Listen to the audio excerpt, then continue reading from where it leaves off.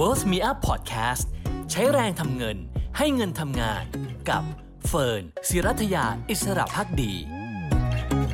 ลงทุนนิยมวันนี้ชวนคุยเรื่องของทรัพยากรที่สำคัญที่สุดก็คือมนุษย์กันบ้างดีกว่านะคะต้องยอมรับว่าเป็นโจทย์ที่ไม่ง่ายเลยสำหรับการบริหารบุคคลนะคะแล้วก็แน่นอนค่ะว่าแต่ละองค์กรก็มีความท้าทายที่แตกต่างกันไปคำถามก็คือแล้วความท้าทายที่เกิดขึ้นนี้ปีหน้านะคะจะมีอะไรที่เราต้องรู้บ้างไม่ว่าคุณจะทำงานในตำแหน่งไหนก็ตามสิ่งสำคัญคือต้องทำงานร่วมกับผู้คนอยู่แล้วนะคะโดยเฉพาะถ้าใครเป็นผู้บริหารที่ต้องดูแลคนจำนวนมากก็คงอยากรู้นะคะว่าเราจะจัดการแล้วก็จะดูแลเขาอย่างไรให้สามารถที่จะมี direction หรือว่าไปในเป้าหมายเดียวกันให้ได้ในท้ายที่สุดนะคะพร้อมกับมีความสุขระหว่างการทำงานด้วยนะคะร่วมพูดคุยพร้อมกันค่ะกับคุณบีนะคะคุณอภิชาติกันทวิธีค่ะ CEO ของบริษัท QGen Consultant จำกัดอยู่กับเราแล้วสวัสดีค่ะคุณบีค่ะสวัสดีครับสวัสดีคุณเฟิร์นครับต้องยอมรับนะคะว่าคนเนี่ยถือว่าเป็นโจทย์หินในการทำงานทุกยุคสมัยเลยทำไมถึงเป็นเช่นนั้นในมุมมองของคุณบีที่คอนซัลท์เรื่องนี้มาเยอะด้วยเนี่ยค่ะประเด็นสำคัญเลยคือคนเข้าใจยากครับเราไม่สามารถที่จะใช้หลักการเดียวกันวิธีการเดียวกันหรือวิธีการเดิมที่เคยทำสำเร็จนะครับกับคนคนหนึ่งเนี่ยนะไปใช้กับอีกคนหนึ่งได้ทีนี้พอมันมีบริบทที่มันเกิดมีการเปลี่ยนแปลงอยู่ตลอดเวลาครับพอคนจะต้องไปทำงานหรือไปทำอะไรบางอย่างให้สำเร็จเราเลยอาจจะไม่สามารถใช้วิธีการเดิมๆที่เคยใช้มาแก้ปัญหาเดิมหรือแม้แต่แก้ปัญหาใหม่ก็ตามก็เลยเป็นอีกหนึ่งความท้าทายในการบริหารจัดการคนครับค่ะทีนี้ถ้าเรามองสิ่งที่เคยเป็นนะคะในปีนี้ด้วยหรือว่าปีก่อนๆด้วยนะคะความท้าทายในการบริหารจัดการคนมันเปลี่ยนไปไหมในปีหน้าปี2023เนี่ยค่ะผมมองอย่างนี้นะครับมันมีผลกระทบจากตัวขององค์กรตัวบริบทขององค์กรถ้าวันนี้เราแยกในภาพขององค์กรออกมาเป็น3สเตจใหญ่ๆก่อนเนาะบางองค์กรอาจจะเป็นองค์กรที่ปีหน้าเป็นปีที่เขาเองยังคงต้อง survive ให้ได้อยู่ยังต้องเอาตัวรอดอยู่นะครับวิธีการบริหารจัดการคนจะเป็นอีกแบบหนึ่งด้วยข้อจำกัดบางอย่างที่เขามีนะครับอย่างที่สองคือถ้าองค์กรณปีนี้เป็นปีที่ไม่ใช่แค่เอาตัวรอดละเป็นปีที่เขาเองเนี่ยกำลังจะขยายตัวเพราะรอดแล้วในปีที่แล้วนะครับรูปแบบก็จะเป็นอีกแพทเทิร์นหนึ่งกับอีกองค์กรหนึ่งเอาตัวรอดมาได้อย่างดีแล้วในปีก่อนหน้านี้แล้วเป็นปีที่ปีนี้ยิ่งกว่าขยายตัวอีกคือไม่ได้ขยายตัวแค่ในอินดัสทรีเดิมของตัวเองเนี่ยนะครับขยายตัวไปมากกว่าอินดัสทรีเดิมนะครับเพื่อที่จะป้องกันความเสี่ยงของตนเองการบริหารจัดการคนมันก็จะกลายไปเป็นอีกแบบหนึ่งเพราะฉะนั้นโดยภาพใหญ่ที่สุดเนี่ยนะครับในมุมมองการบริหารคนเราดูทั้งสิ่งที่มันเป็นปัจจัยภายในขององค์กรตัวเองกับการมาดูความท้าทายภายนอกมันก็เลยทำให้ปีหน้าเนี่ยนะครับผมเชื่อว่าองค์กรหลายองค์กรกำลังพยายามที่จะ transform วิธีการบริหารจัดการแล้วก็ transform คนของตัวเองฮะทีนี้เราไล่ไปทีละประเด็นได้ไหมคะว่าแบบองค์กรที่คุณบีบอกว่ามันมี3 ส่วนเนาะที่แค่ survive ก็ยากแล้วsurvive ได้และขยายตัวที่อินดัสทรีเดิมกับที่โตไปได้ไกลกว่านั้นแต่ละองค์กรวิธีการที่เขาจะบริหารจัดการคนหรือว่าดูแลคนเหล่านั้นแตกต่างกันยังไงบ้างคะสำหรับองค์กรที่วันนี้บอกว่าปีหน้ายังคงเอาตัวรอดก่อนนะสถานการณ์ยังมีความไม่แน่นอนอยู่เนี่ยนะครับโดยส่วนใหญ่แล้วเรามักจะมองที่มุมของการทำ cost saving นั่นคือ point ที่สำคัญเลยซึ่งไม่ใช่เรื่องผิดปกติครับพอเราต้องทำ cost saving นั่นแปลว่าองค์กรต้องมาจัดการคนของตัวเองให้ดีว่าคนไหนคือคนที่สร้างรายได้คนไหนคือคนที่จะเล่นอยู่กับ cost ขององค์กรเพราะฉะนั้นสิ่งที่องค์กรจะต้องมาเริ่มต้นเนี่ยคือจัดกลุ่มก่อนฟังก์ชันไหนคนไหนอยู่ใน area ไหนแล้วเขาเองเนี่ยใช้กำลังความสามารถของเขาที่มีถูกฝาถูกตัวหรือเปล่าสิ่งที่เรามักจะทำความผิดพลาดเนาะในสถานการณ์แบบนี้เนี่ยนะครับไปลดคอสในฝั่งที่เป็นการสร้างรายได้ไอ้ตัวเนี้ยยิ่งทำให้เราอาจจะยิ่งเละเทะไปกว่าเดิมต้องระวังให้ดีเพราะฉะนั้น point เนี้ยนะครับคือจุดที่เราอาจจะต้องกลับมาพิจารณากระบวนการในการที่จะแบ่งคนแล้วก็มอบหมายคนให้ถูกต้องนะครับพอมาอีกกลุ่มหนึ่งกลุ่มที่วันนี้บอกว่าผมกำลังที่จะขยายตัวไปในอินดัสทรีเดิมนะนั่นแปลว่าสิ่งที่คุณจะต้องทำแน่ๆหลายๆองค์กรสิ่งที่ทำณตอนนี้ครับคือการไปซื้อธุรกิจหรือแม้แต่การขยายธุรกิจเพราะฉะนั้นสิ่งที่จะต้องทำแน่นอนครับจะมีจำนวนคนหน้าใหม่ๆเพิ่มเข้ามาในองค์กรของเราไม่ว่ารูปแบบของคนนั้นนะจะเป็นคนหน้าใหม่เลยหรือเป็นคนเดิมในอินดัสทรีเดิมของเราแต่อยู่ต่างบริษัทแล้วเราจะต้องเอาเขามาอยู่ในองค์กรของเราสิ่งที่เราต้องทำเนี่ยนะครับอย่างหนึ่งองค์กรต้องมี direction ที่ชัดเจน กับอย่างที่สองครับสิ่งเป็นเรื่องน่าปวดหัวครับคือการจัดการเรื่ององค์กรการจัดการเรื่องผังขององค์กรอืมใหม่อีกครั้งหนึ่งอืมเพราะเราต้องจัดคนนี้ไปอยู่กับคนนั้นจัดคนนั้นไปอยู่กับคนนี้จัดค่ะการใหม่จัดการงานใหม่อย่างไร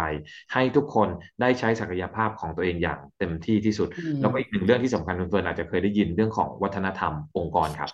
เราค่ะแตกต่างคนต่างทิศต่างที่กันเนาะวันนี้รวมตัวกันแล้วเนี่ยนะครับทำ merging and acquisition แล้วเนี่ยสิ่งที่เราจะต้องทำเสมอคือการที่กลับมาคิดว่า culture ขององค์กรคืออะไรเพื่ออืมที่จะทำให้คนที่มาใหม่เนี่ยนะครับปรับตัวเข้ากับองค์กรได้ง่ายที่สุดอืมอันนี้เป็นประเด็นที่สองค่ะกรณีหนึ่งกลุ่มนี้เป็นกลุ่มที่น่าอิจฉามากนะครับเดิมมีอินดัสทรีเดียวนะมีองค์กรเดียววันนี้ขยายไปอยู่ในอินดัสทรีอื่นละนะครับเพราะฉะนั้นสิ่งที่องค์กรต้องทำเนี่ยนะครับอย่างที่หนึ่งเลยอาจจะต้องกลับมาคิดเยอะๆในเรื่องของ successor ครับอืหามคนที่จะมาเป็นตัวแทนเพราะว่าเรากำลังที่จะเอาคนเดิมสมมุตินะครับผมอยู่ในองค์กร A อืผมมีมคนเก่งอยู่ในองค์กร A อยู่แล้วพอผมจะมีองค์กร B ผมต้องการให้คนในองค์กร A เนี่ยไปควบคุมธุรกิจที่อยู่ในองค์กร B คำถามคือแล้วใครจะควบคุมองค์กร A ต่อไปอืมอืมเพราะฉะนั้น successor ครับเลยเป็นสิ่งที่เราจะต้องกลับมาพิจารณาให้ดีๆว่าตำแหน่งที่เป็น strategic position อืมีมคนที่เตรียมตัวทดแทนคนกลุ่มนั้นไหมซึ่งมันก็จะย้อนกลับมาครับว่าเรามีการพัฒนาพนักงานอย่างต่อเนื่องไหมมากกว่านั้นอันนี้เป็นจุดที่เรียกว่าเป็นประเด็นใหม่ๆที่เพิ่มเติมขึ้นมานะครับจะมีคนจำนวนหนึ่งนะไม่อยากที่จะเติบโต ใช่อันฮะเนี้ยเป็น point ที่ยิ่งสร้างครับทำให้เกิดภาระมากยิ่งขึ้นกว่าเดิมในการที่จะสร้างคนใหม่ๆสาเหตุมันก็มาจากการที่เราบอกว่า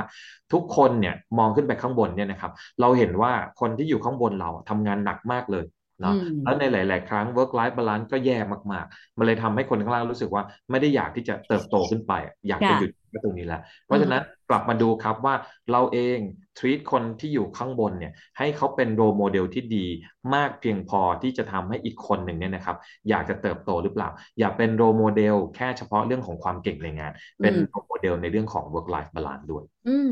ซึ่งจริงไม่ง่ายนะคะยุคสมัยนี้อย่างเราทำงานกันเราก็จะรู้ทำธุรกิจเนี่ยก็จะบอกว่าโห work life balance เนี่ยหายากมากนะคะใช่ครับ แต่ยังไงก็ต้อง drive ต่อไปนะคะทีนี้เฟิร์นขอลงไปในรายละเอียดนิดหนึ่งอย่างแรกองค์กรที่ต้องเอาตัวรอดเมื่อสักครู่คุณบีบอกว่า cost saving เนาะซึ่งจริงๆแล้วเวลาตอนเนี้ยนะคะเวลาเราเห็นบริษัทหลายบริษัทอย่างอเมริกาเนี่ยชัดเลยเวลาเขาจะ cost saving คนเนี่ยจะเป็นกลุ่มแรกที่ถูกหั่นออกก่อนเลยทำไมถึงเป็นแบบนั้นเสมอเลยแล้วเราจะเลือกยังไงว่าเฮ้ยเราจะจัดกลุ่มคนแล้วใครควรจะอยู่ใครควรจะดูแลหรือใครควรจะปล่อยไปเนี่ยค่ะpoint ที่สำคัญอันหนึ่งนะครับถ้าทุกองค์กร โทษครับถ้าทุกองค์กรเองเนี่ยนะครับมาจัดกลุ่มในเรื่องของคอสให้ดีโดยปกติเนี่ยผมจะทำคอสในเรื่อง operation cost นะครับอืมทำในเรื่องของ marketing cost แล้วก็มาดูในเรื่องของ labor cost อ่เราจะมาองออกว่าไอ้ตัว labor cost เนี่ยในหลายๆองค์กรเนี่ยนะครับมันเป็นพอชั่นใหญ่ อ๋อเพราะฉะนั้นมันเลยเป็นที่มาครับว่าเมื่อเทียบกับพอร์ชั่นอื่นๆเนี่ยพอร์ชั่นเนี้ยจะเป็นพอร์ชั่นที่เราอาจจะจัดการได้ด้วยตัวเองได้เร็วที่สุดแล้วมันอืมอาจจะส่งผลกระทบในมุมของบริษัทเนี่ยน้อยที่สุดอันนี้มองในมุมบริษัทอย่างเดียวนะไม่มองในอืมเรื่องของมนุษยธรรมเท่าไหร่อ่นะมองาในมุมเนี้ยเขาก็จะคิดได้อย่างแรกว่าเรื่องของ labor cost เป็น point ที่เขาสามารถจัดการได้อืทีนี้ไอ้มคำว่าจัดการได้เนี่ยนะครับเราก็จะกลับมาดูว่าด้วยรูปแบบของธุรกิจถ้าจะ survive นะ อืมที่การจะเซอร์ไวเราทำยังไงได้บ้างหนึ่งเราอาจจะต้องไปเล่นกับตลาดใหม่หรือเปล่าอืมหรือไปเล่นกับโปรเซสการทำงานใหม่ๆหรือว่าเราจะต้องมีในเรื่องของผลิตภัณฑ์ใหม่อืมคำถามคือคนเดิมที่เรามีอยู่สามารถที่จะสร้างเรื่องใหม่ๆเหล่านี้ได้ไหมอืมเราอาจจะเห็นว่ากลุ่มคนที่บริษัทฝั่งตะวันตกเนี่ยนะครับเขาเอาคนออกไปเนี่ยมันแปลว่าอีกแป๊บหนึ่งเขาจะรีครูทคนใหม่เพิ่มเติมขึ้นมาซึ่งคนใหม่เหล่านั้นอาจจะเป็นคนที่มีสกิลใหม่ ให้กับค่ะองค์กรเวสำหรับวิธีการในการเดินหน้าธุรกิจขององค์กรในรูปแบบใหม่ที่จะ survive ก็ได้ อืมเพราะฉะนั้นการเอาคนออก ในช่วงเวลาหนึ่งเนี่ยนะครับมันเป็นการจัดการเรื่องของ cash flow แน่ๆกับอีกอันหนึ่งครับสุดท้ายเขาจะต้อง recruit คนใหม่เพิ่มเติมเข้ามาเพื่อที่จะทำให้เขาเองสามารถที่จะไปในเวใหม่ของอืมธุรกิจ อืมคุณบีมีคำแนะนำยังไงเฟิร์นคุยกับหลายท่านที่ทำธุรกิจอาจจะแบบ SM อสเอ็มอะไรอย่างเงี้ยนะคะเขาก็บอกว่าบางทีเนี่ยแม้เศรษฐกิจแย่นะบางกลุ่มธุรกิจเขาก็ไม่กล้าเหมือนฝั่งอเมริกาเนอะที่จะลดคนหนึ่งด้วยความที่เราเป็นไทยเนอะแล้วก็จะมีความเห็นอกเห็นใจกันด้วยกับสองก็คือในแง่ของธุรกิจเองครั้นเมื่อเราต้องการจะกลับมาโตมันไม่ได้รับคนง่ายขนาดนั้นคือกำลังแรงงานที่เป็นสกิลเลเบอร์บ้านเราจริงๆอาจจะค่อนข้างขัดแคลนเรามีวิธีการบ าลานซ์ส่วนนี้ไหมคะว่าเฮ้ยมันก็ต้องไปต่อนะแต่ว่ามันก็ต้องไม่ให้วันที่เรากลับมาโตได้เผชิญกับปัญหาตามมาก็คือขาดแคลนคนเนี่ยค่ะผมมองอย่างนี้นะครับการที่ไม่เอาคนออกสำหรับผมเป็นเรื่องที่ดีนะอืมเพราะอย่างที่อีกหนึ่งปัญหาที่หลายๆคนอาจจะรู้นะตอนนี้คือเรื่องของ talent war เราหาคนเก่งเข้ามาทใช่ำกับเราค่ะเนี่ยนะยากจริงๆทีเนี้ยสิ่งที่เราจะต้องกลับมาคิดว่าถ้าเราไม่เอาคนออกนั่นแปลว่าเราอะรู้จักคนของเราดีจริงๆใช่ไหมอืมคำว่าดีจริงๆในที่นี้เนี่ยนะครับมันหมายถึงว่าเรารู้ว่าเขามีศักยภาพสำหรับอนาคตที่เรากำลังจะเดินไปอืมได้หรือเปล่า ไอ้ตัวเนี้ยครับมันก็เป็นสิ่งที่เราเองก็คงจะต้องประคองกันไปผมก็ต้องบอกว่าในตอนที่เจอคริสิสมาในช่วงแรกผมก็ไม่เอาคนของผมออกเลยอืมเพราะผมรู้ดีว่าคนของผมมีศักยภาพสำหรับสิ่งที่เรากำลังจะเดินหน้าไปในอนาคตแน่ๆนั่นแปลค่ะว่าองค์กรต้องยอมเสียสละส่วนหนึ่งอืมคำถามคือเรามีลิมิตในเรื่องของการยอมรับความเสี่ยงตอนนั้นได้มากแค่ไหนอันนั้นอ่าเป็นตัวบอกเรานะครับอันนี้คือประเด็นที่หนึ่งอีกประเด็นหนึ่งนี่นะครับผมต้องบอกว่า องค์กรดีๆองค์กรที่ดีแล้วกันที่ตั้งใจดีแล้วกันนะครับที่บอกว่าเราไม่อยากจะเอาคนออกเนี่ยสิ่งหนึ่งที่เราจะต้องกลับมาคิดก็คือถ้าเราเองไม่ได้มีการคัดเลือกคนจริงๆว่าคนไหนคือคนที่เหมาะจะไปกับเราคนไหนที่ถึงต่อให้เขาเนี่ยนะครับเก่งหรือไม่เก่งก็ตามแต่ถ้าเขาเองยังอยู่กับเราต่อนั่นก็อาจจะเป็นอีกหนึ่งสิ่งที่เป็นเรื่องค่าเสียโอกาสที่จะเกิดกับตัวเขาอะครับอืมได้ด้วยเช่นเดียวกัน อืมเพราะเราเองก็อาจจะรู้ว่าอยู่กับเราต่อไปอีกปี2 ปีเราไม่ survive แน่อืๆถ้าเขามยังคงอยู่กับเราแล้วเรายังบอกว่าเราอยากเป็นองค์กรที่ดีที่ไม่ปล่อยให้เขาไปเนี่ยนะครับมันอาจจะสร้างผลเสียต่อตัวเขาเออืมงในเรื่องโออืมกาสของเขาก็ได้ค่ะสิ่งที่เราต้องกลับมาคิดมากกว่าก็คือถ้าจะให้เขาอยู่หรือว่าเราจะให้เขาไปเราให้ในสิ่งที่เราควรจะให้เขาหรือเปล่าอืในสิ่งมที่เขาควรจะได้ตามกฎหมายใช่หรือไม่นะครับอืมเพราะฉะนั้นไอ้จุดเนี้ยครับมันก็จะเป็นจุดตัดอันหนึ่ง ผมยังมองอย่างนี้นะในสถานการณ์ของวิกฤตเนี่ยนะครับลีดเดอร์จำเป็นต้องมีความเด็ดขาดจะทางใดทางหนึ่งค่ะเราต้อง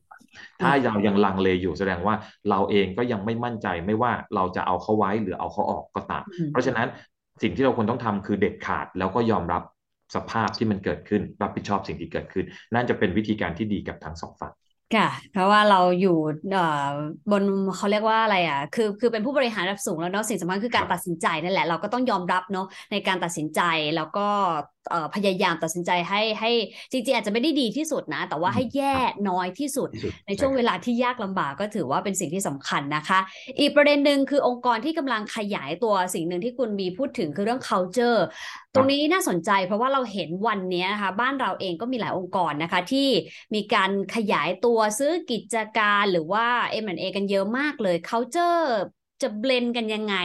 คนในแต่ละ type ที่อาจจะคนละอินดัสทรีเลยมาจอยกันแบบนี้ค่ะ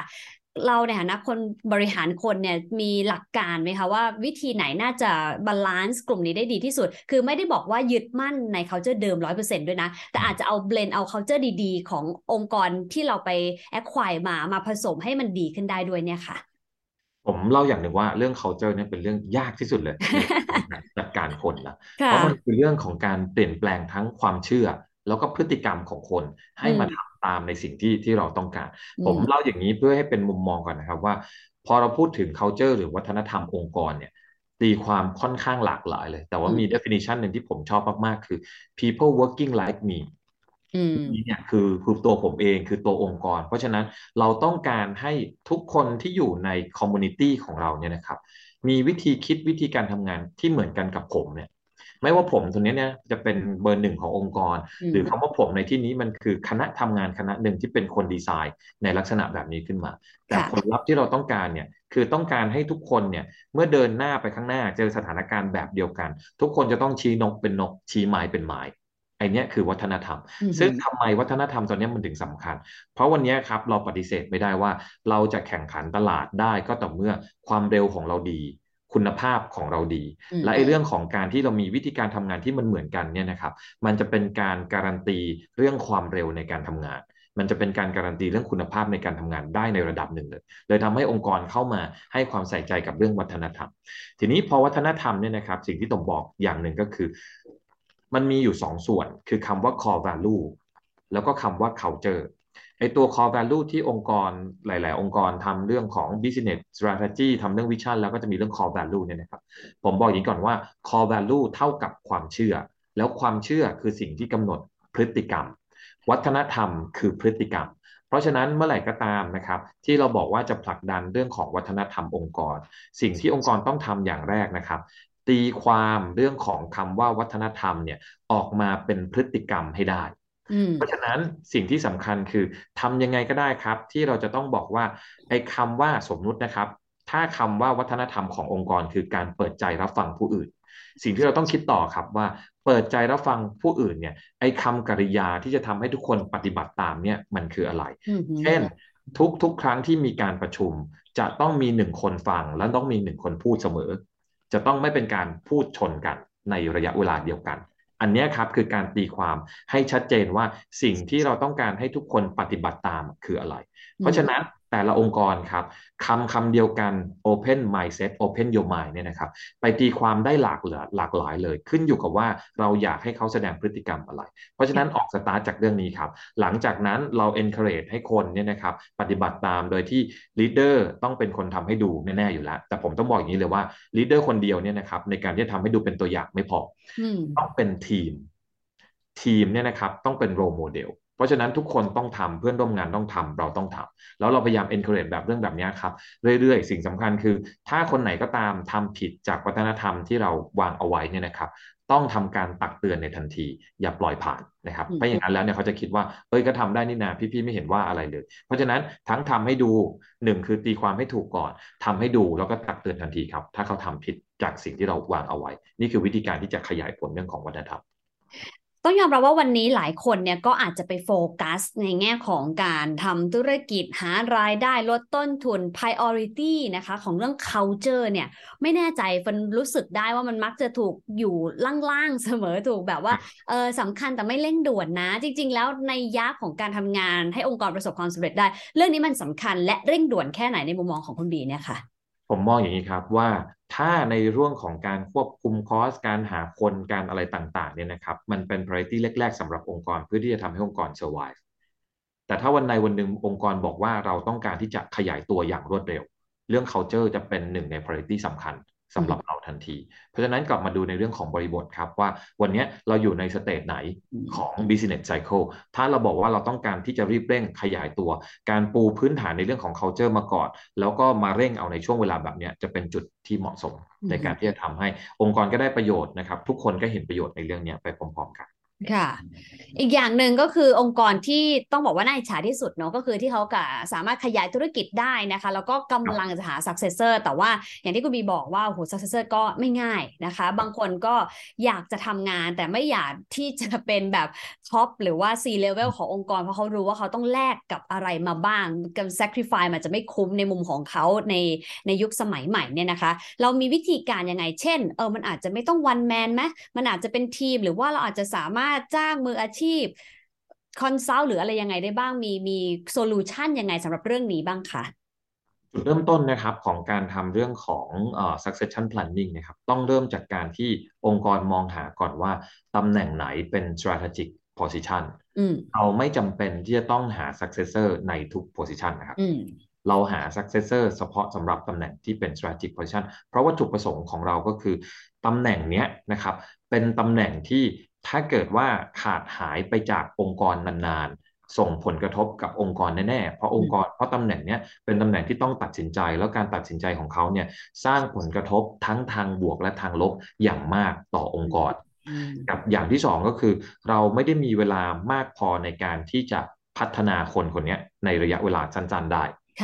เพราะฉะนั้นเราเลยต้องกรูมเขามาตั้งแต่ต้นเลยเป็นที่มาว่าเราจำเป็นที่จะต้องมีตำแหน่งเนี้ยรอสแตนบายอยู่เสมอถ้าเมื่อไหร่ก็ตามที่ตำแหน่งนี้ขาดหายไปอีกคนหนึ่งพร้อมที่จะเข้ามาเสียบต่อตำแหน่งนี้เราสามารถที่จะเจริญรอยตามเจตนารมณ์การทำงานเดิมของคนเดิมได้เลยในทันทีมันก็จะทำให้การรันบิสเนสของเราเนี่ยนะครับมันสมูทผมต้องบอกว่าแม้แต่ในตลาดหลักทรัพย์เองหรือทุกๆองค์กรที่อยู่นอกตลาดหลักทรัพย์เองนะครับการรันบิสเนสให้มันเกิดความราบรื่นเนี่ยมันเป็นเรื่องสำคัญที่ทำให้ทั้งลูกค้าทั้งนักลงทุนเนี่ยเกิดความเชื่อมั่นในตัวองค์กรมากยิ่งขึ้นกว่าเดิมเพราะฉะนั้นพอเราเองกำหนดตัวของตำแหน่งได้เรียบร้อยแล้วเนี่ยเราจะกลับมามองดูครับว่า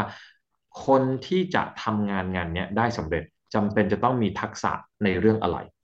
มีคุณสมบัติในลักษณะแบบไหนนะครับดีโคดคนกลุ่มนี้ออกมาให้ได้ก่อนแล้วเรากลับมาดูคนที่อยู่ในมือของเราครับว่ามีคนไหนที่พอจะมีความใกล้เคียงกับคนในตำแหน่งนี้มากเพียงพอหลังจากนั้นก็เริ่มค่อยๆพัฒนาเขาครับแต่พัฒนาเขาเนี่ยครับมันก็จะติดประเด็นอย่างที่บอกว่าพอมันเป็นตำแหน่งสูงๆจริงๆคนที่อยากจะเติบโตจำเป็นที่จะต้องมี aspiration ในการที่จะเติบโตด้วย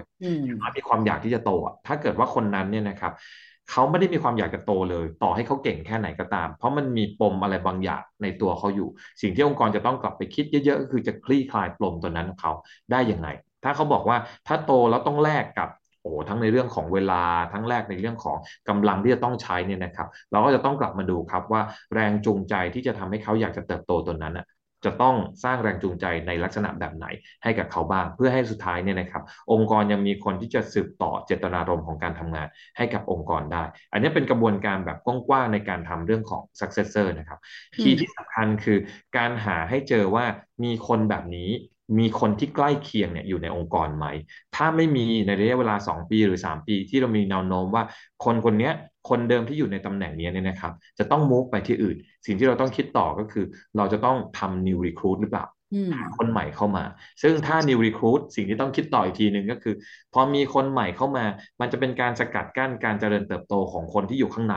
หรือเปล่าอันนี้คือความซับซ้อนที่เราต้องบริหารจัดการให้ดีนั่นแปลว่าเราเองต้องทำในเรื่องของ career path career development นะครับให้กับพนักงานในองค์กรของเราด้วยหาให้เจอครับว่าเขาจะเติบโตยังไงถ้าเขาไม่มีโอกาสในการที่จะเติบโตไปถึงระดับหนึ่งที่เขารู้สึกพึงพอใจเนี่ยนะครับการมองหาองค์กรอื่นๆหรือไปเก่งที่อื่นก็อาจจะเป็นช้อยสำหรับเขาก็ได้ค่ะจริงๆแล้วต้องยอมรับว่ามีบางกลุ่มที่เป็นเบอร์สองที่ดีแต่เป็นเบอร์หนึ่งไม่ได้เหมือนกันนะคะคุณบีจริงๆคนกลุ่มนี้เนี่ยเราในฐานะผู้บริหารนะคะควรจะซัพพอร์ตเขาคือพยายามช่วยเขาเป็นเบอร์หนึ่งให้สำเร็จหรือว่าไม่เป็นไรก็เมนเทนเขาเป็นเบอร์สองต่อไปแนะนำยังไงดีคะผมใช้ทั้ง2 วิธีนะครับอ่าเป็นเบอร์สองแล้วก็เป็นเบอร์หนึ่งผมยังเชื่ออย่างหนึ่งนะครับว่าทุกการตัดสินใจของผู้บริหารกับใครคนใดคนหนึ่งเนี่ยมันจะส่งผลกระทบต่อคนที่เหลือทั้งหมดเลยที่ผมพูดอย่างนี้เพราะผมกำลังจะบอกว่าถ้าเราเองตัดสินใจเอาคนนอกเข้ามาเนี่ยนะครับเพื่อที่จะเป็นเบอร์หนึ่งทั้งที่ตอนนี้เรามีเบอร์สองของเราอยู่แล้วนึกภาพกลับไปที่เด็กๆที่อยู่ข้างล่างเราทั้งหมดเนี่ยนะครับเขาจะรู้สึกได้ทันทีว่าโอกาสในการเติบโตของพวกเขาเนี่ยน่าจะน้อยแน่ๆขนาดเบอร์สองที่จะขึ้นเป็นเบอร์หนึ่งเรายังดึงคนนอกเข้ามาเป็นเบอร์หนึ่งเลยเพราะฉะนั้นการเติบโตจากภายในเนี่ยโอกาสอาจจะมีไม่เยอะคือเราไม่รอที่จะให้เขาโตเพราะฉะนั้นเราเลยต้องบาลานซ์แล้วก็ทำการคอมมูนิเคตเนี่ยเรื่องนี้นะครับให้ดีดังนั้นการที่เราเองพยายามที่จะพัฒนาเบอร์สองก่อนในหลายๆครั้งนะครับมันคือการทำมาร์เก็ตติ้งกับพนักงานของเราด้วยในระดับหนึ่งว่าองค์กรเองให้โอกาสเบอร์สองในการที่จะเติบโตได้แต่เขาเองเนี่ยนะครับยังขาดในสเกลอะไรบ้างแล้วในความเร่งด่วนเราจำเป็นที่จะต้องหาคนที่เข้ามาทำตำแหน่งนี้แทนหรือไม่อย่างไรอีกวิธีการหนึ่งนะครับที่ผมต้องบอกว่าผมเองค่อนข้างจะเชียร์ในการที่จะเอาเบอร์สองขึ้นไปเป็นเบอร์หนึ่งให้ได้เพราะฉะนั้นนอกเหนือจากการที่เราจะให้เขาเองเนี่ยนอกเหนือจากการที่จะรีครูทคนที่มาขึ้นมาเป็นเบอร์หนึ่งเลยทันทีเนี่ยนะครับอีกวิธีการหนึ่งที่เราสามารถทำได้ก็คือให้เบอร์สองเนี่ยนะครับเขามี business coach ลับๆของเขาให้คนนี้ไปเป็นตัวช่วยว่าถ้าเขาจะต้องขึ้นมาแอคชั่นเป็นเบอร์หนึ่งเขายังขาดในเรื่องแบบนี้แบบนี้เขายังคิดด้วยตัวเองไม่ได้เพราะฉะนั้นหาโค้ชมาช่วยเขาครับว่าสิ่งที่เขาจะต้องทำคือ1 2 3 4 5และให้เขาลงมือแอคชั่นด้วยตัวของเขาเองให้เวลากับเขาในระดับหนึ่งเพราะฉะนั้นผมเชื่อว่าการที่เราจะไปจ้างคนใหม่มาเลยมาเป็นเบอร์หนึ่งกับการที่วันนี้เรามีเบอร์สองอยู่แล้วนะครับกับอีกวิธีหนึ่งคือเราดันเบอร์สองขึ้นไปเป็นเบอร์หนึ่งแล้วเราจ้างอีกคนหนึ่งมาเป็นโค้ชให้กับเขาวิธีการที่สองมันอาจจะได้ผลลัพธ์ที่ส่งผลกระทบเชิงจิตวิทยากับพนักงานทั้งหมดในองค์กรของเรามากกว่าค่ะอีกประเด็นหนึ่งซึ่งเฟิร์นว่าสำคัญไม่แพ้กันยุคหลังเนี่ยเราเห็นเรื่องของการดึงตัวคนเยอะมากนะคะคู่แข่งในอุตสาหกรรมที่ไปได้ดีก็มักจะง่ายกว่าคือไม่ซื้อก็คือดึงจากที่อื่นนะคะก็เขาเรียกอะไรพัฒนาคนในองค์กรแต่อาจจะไม่ทันใช้ก็เลยมีการซื้อตัวกันยอมจ่ายกันจำนวนมากวิธีที่องค์กรจะ retain หรือรักษาคนเก่งๆที่เป็น talent ให้อยู่ได้แบบที่ไม่ต้องแบบรอเขาแบบไปก่อนแล้วมาบอกเราว่าฉันไปนะไม่ได้บอกไม่ได้มาขอแต่ว่ามาบอกเล่าอะไรอย่างเงี้ยคือไปแน่ๆอย่างเงี้ยนะคะวิธีการที่ต้องเตรียมในการ retain คนคืออะไรคะคุณเบย์ผมมองอย่างนี้นะครับอย่างแรกเราต้องกำหนด definition ของคนเก่งของเราให้ชัดก่อน คำว่าคนเก่งของเราเนี่ยเก่งในเรื่อง performance หรือเก่งสำหรับอนาคตหรืออะไรเพราะฉะนั้นเราสามารถที่จะแยกคนกลุ่มเนี้ยออกมาจากกลุ่มที่เป็น average ได้ทั้งหมดก่อนเพราะผมต้องพูดว่าเราอาจจะไม่สามารถที่จะรักษาคนไว้ได้ทั้ง100%อย่างที่สุดเก็บคนกลุ่มนี้ไว้ให้ได้เพราะฉะนั้น definition ของเราต้องชัดพอชัดเสร็จแล้วปั๊บครับสิ่งที่เราจะสามารถช่วยพิจารณาหรือช่วยซัพพอร์ตเขาได้ก็คือการที่เราเองต้องเอมพัตตีเขาเยอะๆครับว่าเขาเองอยู่ในสเตจแบบไหนการเอมพัตตีในที่นี้คือการเริ่มไปดูเลยตั้งแต่ตอนต้นว่าเอาสิ่งที่ง่ายที่สุดนะครับเงินเดือนของเขาณตอนนี้คนที่เราบอกว่าเป็นทาเลนต์น่ะสู้กับตลาดได้จริงๆใช่ไหมเรื่องของตัว career ของเขาเราเตรียมในเรื่องของ career ในการเติบโตให้กับเขาเนี่ยในระยะเวลาเท่าไหร่เอาแค่2 เรื่องนี้ก่อนคำถามคือตัวพนักงานของเราเองที่เป็นคนเก่งเขารู้ไหมว่าเราวางอนาคตอะไรไว้ให้กับเขาบ้างสิ่งหนึ่งที่ผมจะพูดอยู่เสมอเลยก็คือเวลาเราจะทำอะไรให้กับพนักงานของเรานะครับโดยเฉพาะคนที่เป็นคนเก่งเนี่ยนะทำแล้วเขาต้องสัมผัสให้ได้ถ้าเราแอบทำลับๆแล้วเขาสัมผัสไม่ได้เนี่ยนะครับไม่ต้องทำรักเขาต้องแสดงออก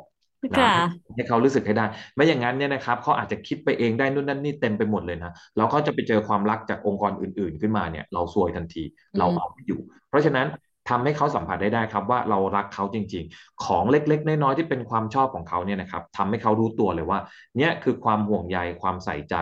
ที่ตัวเราเองในฐานะของลีดเดอร์ขององค์กรทำให้กับเขาทีนี้ครับมันมากกว่านั้นก็คือองค์กรที่มีขนาดใหญ่ๆการที่ระดับบนลงมาดูแลพนักงานทาเลนต์ทั้งหมดเนี่ยอาจจะไม่สามารถที่จะเข้าถึงได้เพราะฉะนั้นต้องย่อยลงมาครับหัวหน้าโดยตรงของเขาต้องแสดงออกในเรื่องนี้การที่ทำให้ตัวเขาเองรู้ตัวว่าเขามีอนาคตยังไงกับองค์กรการเช็คเรื่องที่มันเป็น principle ที่สุดนะครับคือเรื่องของเงินเดือนว่าเราสู้กับตลาดได้ไหมกับอีกอันหนึ่งครับทำให้เขาสัมผัสให้ได้ว่าเขาคือคนที่มีตัวตนและมีคุณค่าจริงๆต่อองค์กรของเรานะครับการแสดงออกการมอบหมายงานการให้โอกาสในการที่จะเขาเองได้แสดงศักยภาพของเขาไอ้เรื่องแบบนี้ครับคือสิ่งที่เราบอกได้เลยว่านี่คือสิ่งที่เราทำให้กับเขาได้แล้วสำคัญมากกว่านั้นครับคือการสื่อสารบอกเขาให้ชัดครับว่าเขาพิเศษกว่าคนอื่นจริงๆเราอยากให้เขาอยู่กับเราไอ้ตัวนี้แหละครับจะดึงไว้เขาไว้ก็อยู่กับเราได้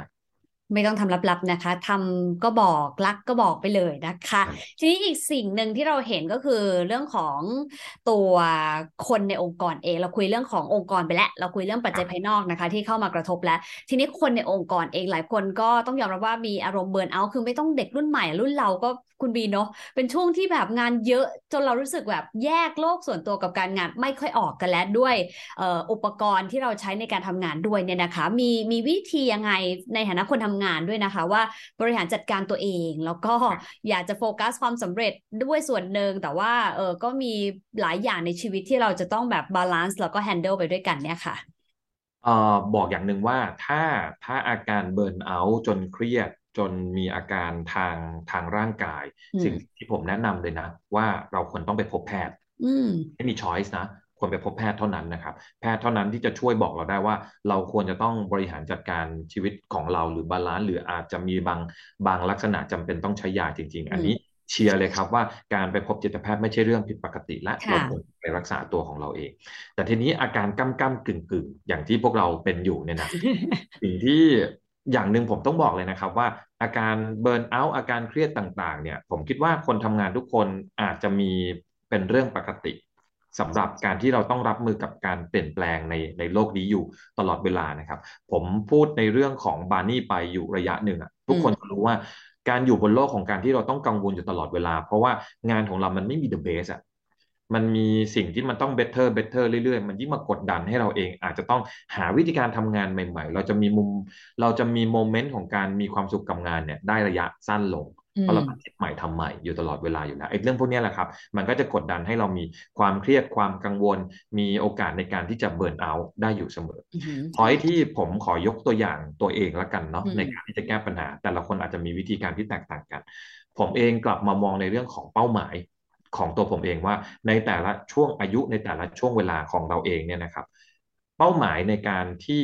เป็นผลลัพธ์ของชีวิตต้องการอะไรบ้างทั้งเรื่องของทรัพย์สินนะเรื่องของครอบครัวนะครับเรื่องของความเป็นอยู่ต่างๆเอาตัวนั้นนะครับมาเป็นตัวตั้งก่อนว่าในอีกระยะ3-4 ปีข้างหน้าเนี่ย ผมต้องการที่จะไปถึงอะไรบ้างอืแล้วมันไปมถึงในจุดที่มันมีความเป็นไปได้ใช่ไหมแล้วกลับมาลองคิดว่าสิ่งที่ผมต้องเอาไปแลกเพื่อให้ได้เรื่องเหล่านั้นมาเนี่ยมันคืออะไรมันจะเป็นตัวตอบโจทย์อันหนึ่งว่าสิ่งที่เราทำงานหนักทุกวันนี้ที่เป็นอยู่เนี่ยนะครับมันไม่ได้เป็นการทำแบบไม่มีค่า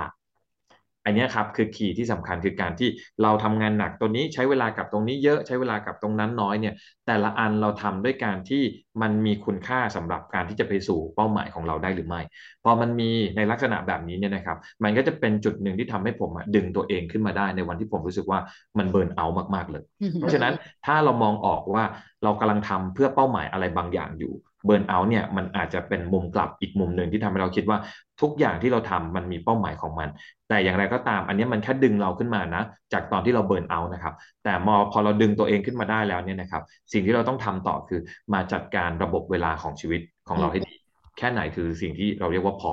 ถ้าทำงานหนักจนทำไม่ไหวจริงๆสิ่งหนึ่งที่เราต้องทำเนี่ยนะครับคือการขอความช่วยเหลือครับผมเคยอยู่ในกลุ่มคนที่ไม่กล้าขอความช่วยเหลือจากอืมใคร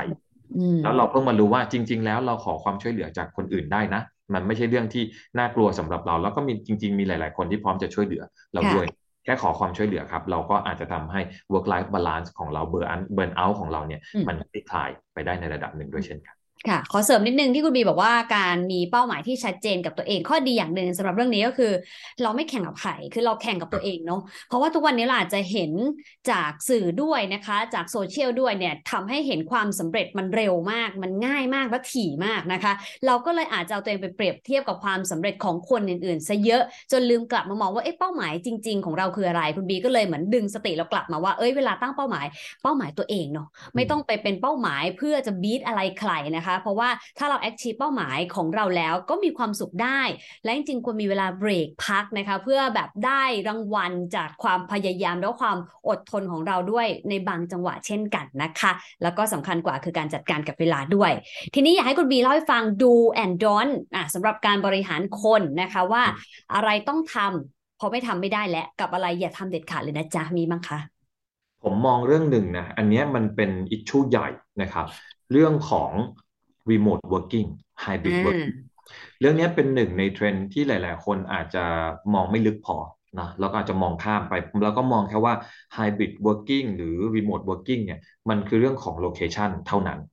คือแยกย้ายกันไปทำงานอันนั้นนะมันมองผิวเผินเกินไปเราลองต้องกลับมาลองนึกอีกนิดนึงครับว่าตอน remote working กับตอนที่เราทำงานแบบปกติของเราเนี่ยทำไมเรายังทำงานทุกอย่างเหมือนเดิมได้ อืถ้าทำทุมกอย่างเหมือนเดิมได้แสดงว่าจริงๆแล้วเราควรทำงานแบบรีโมทเวิร์กิ่งมาตั้งนานแล้วสิอ่าในความเป็นจริงมันไม่ใช่นะครับไอ้ตัวเนี้ยมันจะเชื่อมโยงมากับการที่เราบอกว่าเรื่องหนึ่งที่ต้องทำในช่วงเวลานี้เลยในทุกๆงานนะครับทั้งลีดเดอร์และตัวพนักงานเองต้องทำร่วมกันก็คือเรากลับไปพิจารณาใหม่เรื่องของกระบวนการทำงานทั้ง อืม process เลยเพราะถ้าเราบอกว่าเรากำลังจะเปลี่ยนจาก normal working มาเป็น remote working หรือเป็น hybrid working ก็ตามสิ่งหนึ่งที่เราต้องทำอะครับคือการ reprocess การทำงานทั้งหมดเลย อืมเพื่อที่ให้การทำงานของเรามันมีประสิทธิภาพเท่าเดิมหรือยังคงหรือมากกว่าเดิมนะครับเพราะฉะนั้นคำว่าดูในตอนนี้ในปีหน้าเลยนะผมค่อนข้างที่จะกระตุ้นให้หลายๆองค์กรกลับมาคิดให้ดีว่าในทุกๆงานจำเป็นต้องมีการพัฒนาหรือมีการออกแบบกระบวนการทำงานใหม่ทั้งหมดหรือไม่อืมเพื่อให้มันสอดคล้องจริงๆกับรูปแบบการทำงานที่มันเปลี่ยนแปลงไปผมค่อนข้างเชื่อครับ Remote Working Hybrid Working จะอยู่กับเราไปอีกยาวเพราะทุกคนเห็นแล้วว่ามันทำได้จริง ค่ะเนาะพอมันเป็นแบบนี้ต้องกลับมาพิจารณาเรื่องนี้ใหม่อีกทีหนึ่งเพราะฉะนั้นอันนี้เป็นฝั่งดูที่หลายๆองค์กรต้องกลับไปพิจารณาอือหือกันใหม่เยอะนะครับพอเรื่องนี้ครับมันเป็นเรื่องเริ่มต้นนะของจุดของการของการบริหารการทำงานของคนทั้งหมดอีกหนึ่งเรื่องที่มันเป็นดูเหมือนกันนะครับทางฝั่งขององค์กรก่อนเลยก็คือในฝั่งขององค์กรต้องกลับมาพิจารณาให้ดีว่าเรื่องของกระบวนการในการประเมินผลอืการมทำงานอืมของคนมันยังคงเป็นแบบเดิมได้อยู่หรือเปล่า ค่ะเมื่อเราเองไม่ได้นั่งทำงานด้วยกันยังคงจำเป็นแค่ไหนที่ต้องเช็ควันเข้าทำงานอืยังมเป็นเรื่องของการทำงานการมาทำงานสายหรืออะไรแบบนี้เนี่ยนะครับอันนี้คือไปพิจารณาให้ดีว่ารูปแบบในการประเมินผลเพราะเราปฏิเสธไม่ได้ครับว่าการประเมินผลมันส่งผลไปเรื่องของการพัฒนาพนักงานส่งผลอืมไปในเรื่องของการให้ผลตอบแทนกับพนักงานซึ่งมันคือหลักในการที่จะสร้างแรงจูงใจในการทำงานของพนักงานโดยเบื้องต้นเลย เพราะฉะนั้นถ้ากระบวนการทำงานมันเปลี่ยนแปลงไปแล้วเรายังใช้วิธีการประเมินผลแบบเดิมไอ้ตัวเนี้ยมันจะยิ่งทำให้ทุกอย่างมันยุ่งยากมากยิ่งขึ้นนะครับส่วนประเด็นที่3ที่องค์กรอาจจะต้องกลับมาพิจารณากันให้ดีแล้วก็ต้องลงมือทำในทันทีนะครับก็คือทำให้องค์กรเนี่ยนะครับลดในเรื่องพิธีรีตองในการทำงานลง อันนี้คือคีย์ที่สำคัญนะครับถ้าเราบอกว่าสิ่งที่ทำให้เราสามารถแข่งขันกับตลาดได้คือเรื่องของความเร็วกลับมาคิดให้ดีครับกว่าจะประชุมได้เราอารัมพบทกันเยอะขนาดไหนกว่าจะประชุมได้ต้องเตรียมนู่นนั่นนี่เยอะแค่ไหนต้องมีตัดริบบิ้นอยู่ไหมยังคงจำเป็นต้องเสิร์ฟอาหารก่อนที่จะมีการประชุมหรือไม่เพราะฉะนั้นถ้าอยากให้ทุกอย่างเดินหน้าไปด้วยความรวดเร็วมันจะทำให้เราเองเนี่ยนะครับจำเป็นที่จะต้องลดพิธีรีตองที่มันไม่จำเป็นลงไปแล้วการทำทั้ง3อย่างเนี่ยนะครับผมบอกเลยว่าอันเนี้ยใช้ทั้ง attract คนนะครับคนเก่งๆเข้ามาทำงานกับเราแล้วก็รักษาคนเก่งให้ทำงานกับเราได้แล้วมันเป็นการทำในเชิงของ policy ซึ่งแน่นอนครับ leader ทุกคนเนี่ยนะครับก็ต้อง follow นะปฏิบัติตามไอ้3เรื่องนี้ครับทั้งหมดขององค์กรด้วยอันนี้คือสิ่งที่จำเป็นที่จะต้องกลับมาคิดใหม่ทำใหม่แล้วก็ปรับทั้งกระบวนการเลยแล้วอยากให้เริ่มลงมือทำในทันทีด้วยนะครับส่วนฝั่งที่เราไม่ควรทำนะเราไม่ควรทำเนี่ยนะครับอันที่1เลยผมมองอย่างนี้นะครับว่าการที่เราเองยังคงยึดติดกับวิธีการทำงานแบบเดิมๆอยู่อันนี้เป็นคีย์ที่สำคัญทั้งในภาพขององค์กรเลยนะครับตัวองค์กรเองตัวลีดเดอร์เองแล้วก็ตัวพนักงานเองเนี่ยนะครับเราสามารถที่จะ enjoy กับโมเมนต์ของการที่ทำงานสำเร็จกับความสำเร็จเดิมๆได้นะครับอันนี้ปฏิเสธไม่ได้ว่าเราจำเป็นต้องมีอยู่นะแต่เราต้องไม่ยึดติดกับวิธีการกับความสำเร็จเดิมๆของเราอ่ะอยู่เสมอๆมันจะทำให้เราเองเนี่ยไม่สามารถที่จะเติบโตหรือแก้ปัญหาที่มันเกิดใหม่ๆได้เพราะฉะนั้นไอ้เรื่องนี้เนี่ยนะครับเป็นเรื่องที่ต้องกลับไปพิจารณาให้ดีที่ต้องพูด point นี้บ่อยๆเพราะเรายังเจอปัญหาว่าจริงๆแล้วเราแก้ปัญหาได้แค่เราไม่ยอมออกนอกกรอบวิธีการทำงานเดิมๆของเรานั่นเองนะครับอันนี้คือเรื่องที่1เรื่องที่2นะครับที่เราเองควรจะต้องลดละเลิกนะครับก็คือการที่เราเองเนี่ยนะครับมองทุกคนว่าจะทำงานแบบนี้ได้จะทำงานแบบนี้ได้จะไม่ทำงานแบบนี้ได้คือการสแตมป์ไปก่อนครับว่าแต่ละคนด้วยคาแรคเตอร์แบบนี้ด้วย behavior แบบนี้ด้วย background แบบนี้จะสามารถทำงานแค่เฉพาะบางอย่างแบบนี้เท่านั้นได้ยิ่งเป็นตัวปิดกั้นโอกาสให้องค์กรใช้คนที่เรามีอยู่ในใช้คนเดิมที่เรามีอยู่เนี่ยนะครับอย่างมีประสิทธิภาพเรื่องนี้เป็นเรื่องที่เราต้องพยายามกระตุ้นขึ้นมาในเรื่องของ diversify นะครับมองเห็นความหลากหลายในตัวของคนอย่าเพิ่งไปจำกัดสิทธิ์ว่าคนนี้จะต้องทำแบบนี้เท่านั้นเราเองต้องพยายาม empathy คนของเราให้มากขึ้นกว่าเดิมเพื่อที่จะรู้จักเขาให้ลึกขึ้นกว่าเดิมแล้วเราจะได้ใช้ประโยชน์จากเขาเนี่ยนะครับอย่างเต็มที่มากยิ่งขึ้นนะครับอีกตัวหนึ่งที่อยากฝากเอาไว้แล้วก็อยากจะสร้างในเรื่องของการที่จะทำให้ทุกคนมี awareness ในตัวเองเพิ่มขึ้นเรื่อยๆนะครับก็คือตัวเราเองในฐานะของคนทำงานเนี่ยนะครับนอกเหนือจากการที่เราเองเนี่ยไม่ได้ถูกปิดกั้นนะจากคนอื่นแล้วตัวเราเองก็ต้องไม่ปิดกั้นตัวเราเองด้วยครับยังจำเป็นที่จะต้องเร่งพัฒนาสกิลความรู้ใหม่ๆของเราอยู่เรื่อยๆนะครับสิ่งหนึ่งที่หลายๆคนปิดกั้นตัวเองคือจะพยายามที่จะทำให้ตัวเองอยู่ติดกับวิธีการแบบเดิมๆของเราแล้วก็ไม่พยายามที่จะพัฒนาตัวเองนะครับผมยกตัวอย่างอันหนึ่งว่าองค์กรต้องการจะ transform จากระบบการทำงานหนึ่งไปอีกระบบหนึ่งเราเองเนี่ยปฏิเสธอยู่ตลอดเลยว่าสิ่งที่เราทำอยู่เดิมเนี่ยมันดีอยู่แล้วเราไม่พร้อมที่จะพัฒนาไปในเรื่องใหม่ๆยิ่งถ้าเราทำแบบนั้นเนี่ยนะครับเราก็จะเป็นคนที่องค์กรจะดึงเราไว้แถวหลังสุดเลยและมีความเสี่ยงมากยิ่งขึ้นกว่าเดิมในการที่จะไม่สามารถที่จะเติบโตต่อไปกับตัวองค์กรได้ครับอันนี้คือทั้งฝั่งที่ดูและโดนที่ทั้งฝั่งองค์กรและคนทำงานควรจะต้องกลับไปพิจารณากันให้ดีอย่างละ3 ข้อนะคะซึ่งจริงๆส่วนดูในที่คุณบีเล่าให้ฟังทั้งพัฒนากระบวนการทำงานใหม่ทั้งหมดเรื่องของการปรับการประเมินผลแล้วก็ลดพิธีรีตรองในจริงๆส่วนนี้ถ้าทำสำเร็จมันปรับ culture องค์กรได้เยอะทีเดียวนะคะแล้วก็จะทำให้อย่างที่คุณบีบอกเลยคือทั้งดึงคนเก่งแล้วก็ retain คนเก่งให้อยู่กับองค์กรต่อไปด้วยทีนี้ประเด็นหนึ่งนะคะที่อยากจะให้ฝากไว้ละกันทั้งการบริหารงานก็ปังนะคะเงินก็ได้ก็คือองค์กรได้รายได้ด้วยเนาะรวมถึงตัวความสัมพันธ์ระหว่างคนในองค์กรเองไม่ว่าจะตัวเองกับที่ทำงานตัวเองกับเพื่อนร่วมงานกับหัวหน้างานกับลูกน้องและกับครอบครัวก็ดีด้วยมันก็ต้องยอมรับว่าดีมามันเหมือนเยอะนิดนึงเนาะอยากจะได้ทุกอย่างเต็มไปหมดเลยมันทำได้ไหมคะแล้วก็ทำได้ยังไงบ้างคะคุณเบผมยังมองว่ามีคนทำได้แสดงว่า มันเป็นมันไปได้ทำได้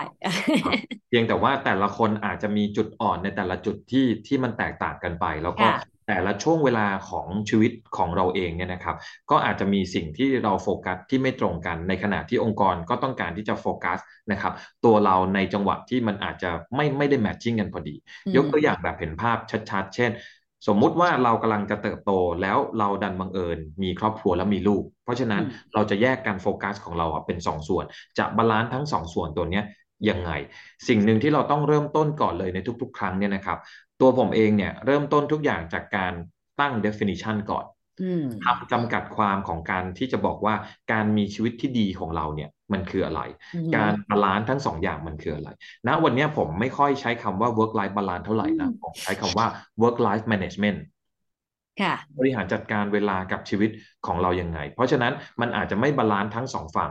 แต่ทำยังไงให้เกิดการที่เราเองเนี่ยจะสามารถที่จะเดินหน้าต่อไปได้สิ่งหนึ่งที่มันจะเข้ามาช่วยครับคือเรื่องของการสื่อสารการพูดคุยกันกับทุกฝั่งว่าตอนนี้เรากำลังจะโฟกัสในเรื่องอะไรเรากำลังจะอยู่ในภาวะความกดดันแบบไหนเรามีงานตัวไหนที่เข้ามาในฝั่งของครอบครัวในฝั่งของตัวเงินเองนะครับในฝั่งของการให้เวลากับเพื่อนต่างๆเนี่ยนะครับ การที่เราเองสื่อสารกับคนรอบตัวมากขึ้นเพื่อให้เขารู้ว่าตอนนี้เรากำลังจะต้องโฟกัสกับเรื่องนี้อยู่ผมค่อนข้างเชื่อว่าทั้งคนรอบตัวเรานะครับทั้งสิ่งที่อยู่รอบตัวเราทั้งหมดเนี่ยเขาเองก็น่าจะมีมุมมองที่ดีต่อตัวเราในการที่อยากจะซัพพอร์ตเราด้วยเช่นเดียวกันเพราะฉะนั้นการสื่อสารมันจะเป็นตัวช่วยอันหนึ่งในจุดที่เราบอกว่าช่วงนี้บาลานซ์เรามันไม่ค่อยจะดีเลย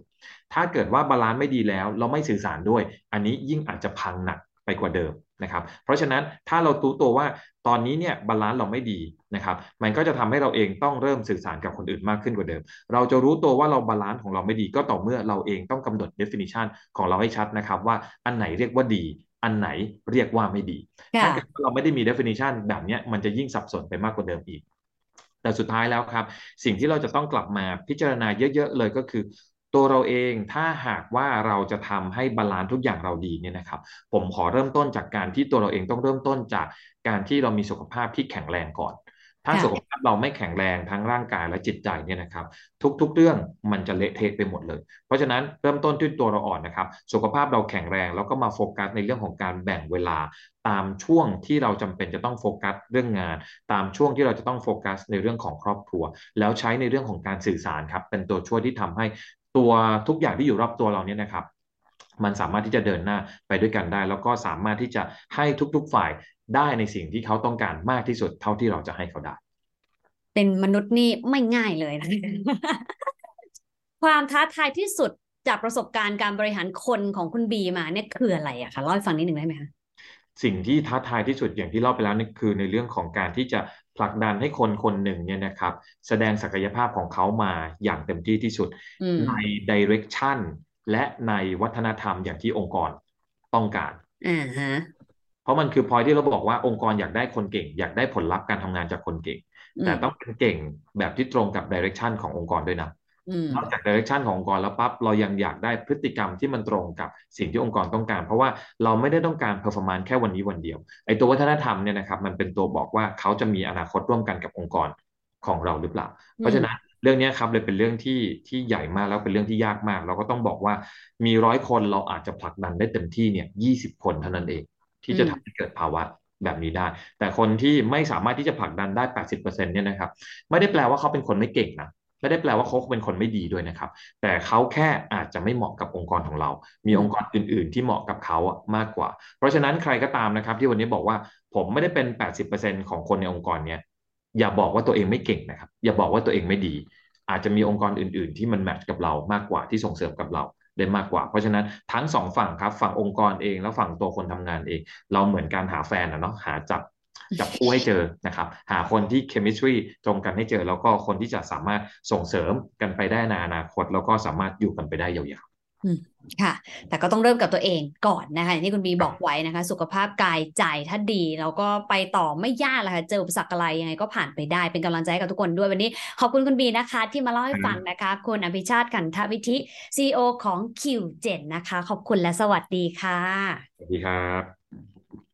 เพราะคนเข้าใจยากนะคะคุณบีบอกไว้ว่าไม่มีวันไซฟิตออนนะคะไม่สามารถเอาสิ่งที่ทำกับคนคนหนึ่งแล้วบริหารจัดการแล้วให้เขาประสบความสำเร็จแล้วเนี่ยไปใช้กับคนอื่นๆได้นะคะดังนั้นจึงถือว่าเป็นโจทย์หินสำหรับทุกองค์กรจริงๆค่ะดังนั้นองค์กรในปีหน้านะคะสิ่งสำคัญคือต้องกลับมาดูก่อนว่าเราอยู่ในสเตจไหนของการดำเนินธุรกิจถ้ายังต้องเอาตัวรอดอยู่สิ่งสำคัญก็คือเรื่องของ cost saving นะคะการบริหารจัดการต้นทุนค่ะต้องจัดกลุ่มคนให้ถูกนะคะว่าแต่ละกลุ่มนั้นกลุ่มไหนเป็น talent กลุ่มไหนที่เราควรจะดูแลหรือว่ากลุ่มไหนควรจะปล่อยเข้าไปนะคะซึ่งการจัดกลุ่มแบบนี้ก็จะทำให้เราบริหารจัดการต้นทุนได้ง่ายหน่อยนะคะแบบที่2ก็คือองค์กรกำลังขยายตัวนะคะซึ่งองค์กรในลักษณะนี้เองการบริหารจัดการคนก็จะต่างไปค่ะเพราะว่าจะมีคนหน้าใหม่ๆพนักงานใหม่ๆเข้ามาผสมเยอะมากนะคะอาจจะเกิดจากการเข้าไปควบรวมกิจการหรือว่าไปขยายธุรกิจก็ตามแต่อย่างไรก็ตามสิ่งสำคัญที่สุดคือต้องมี direction ที่ชัดเจนนะคะว่าองค์กรจะเป็นแบบไหน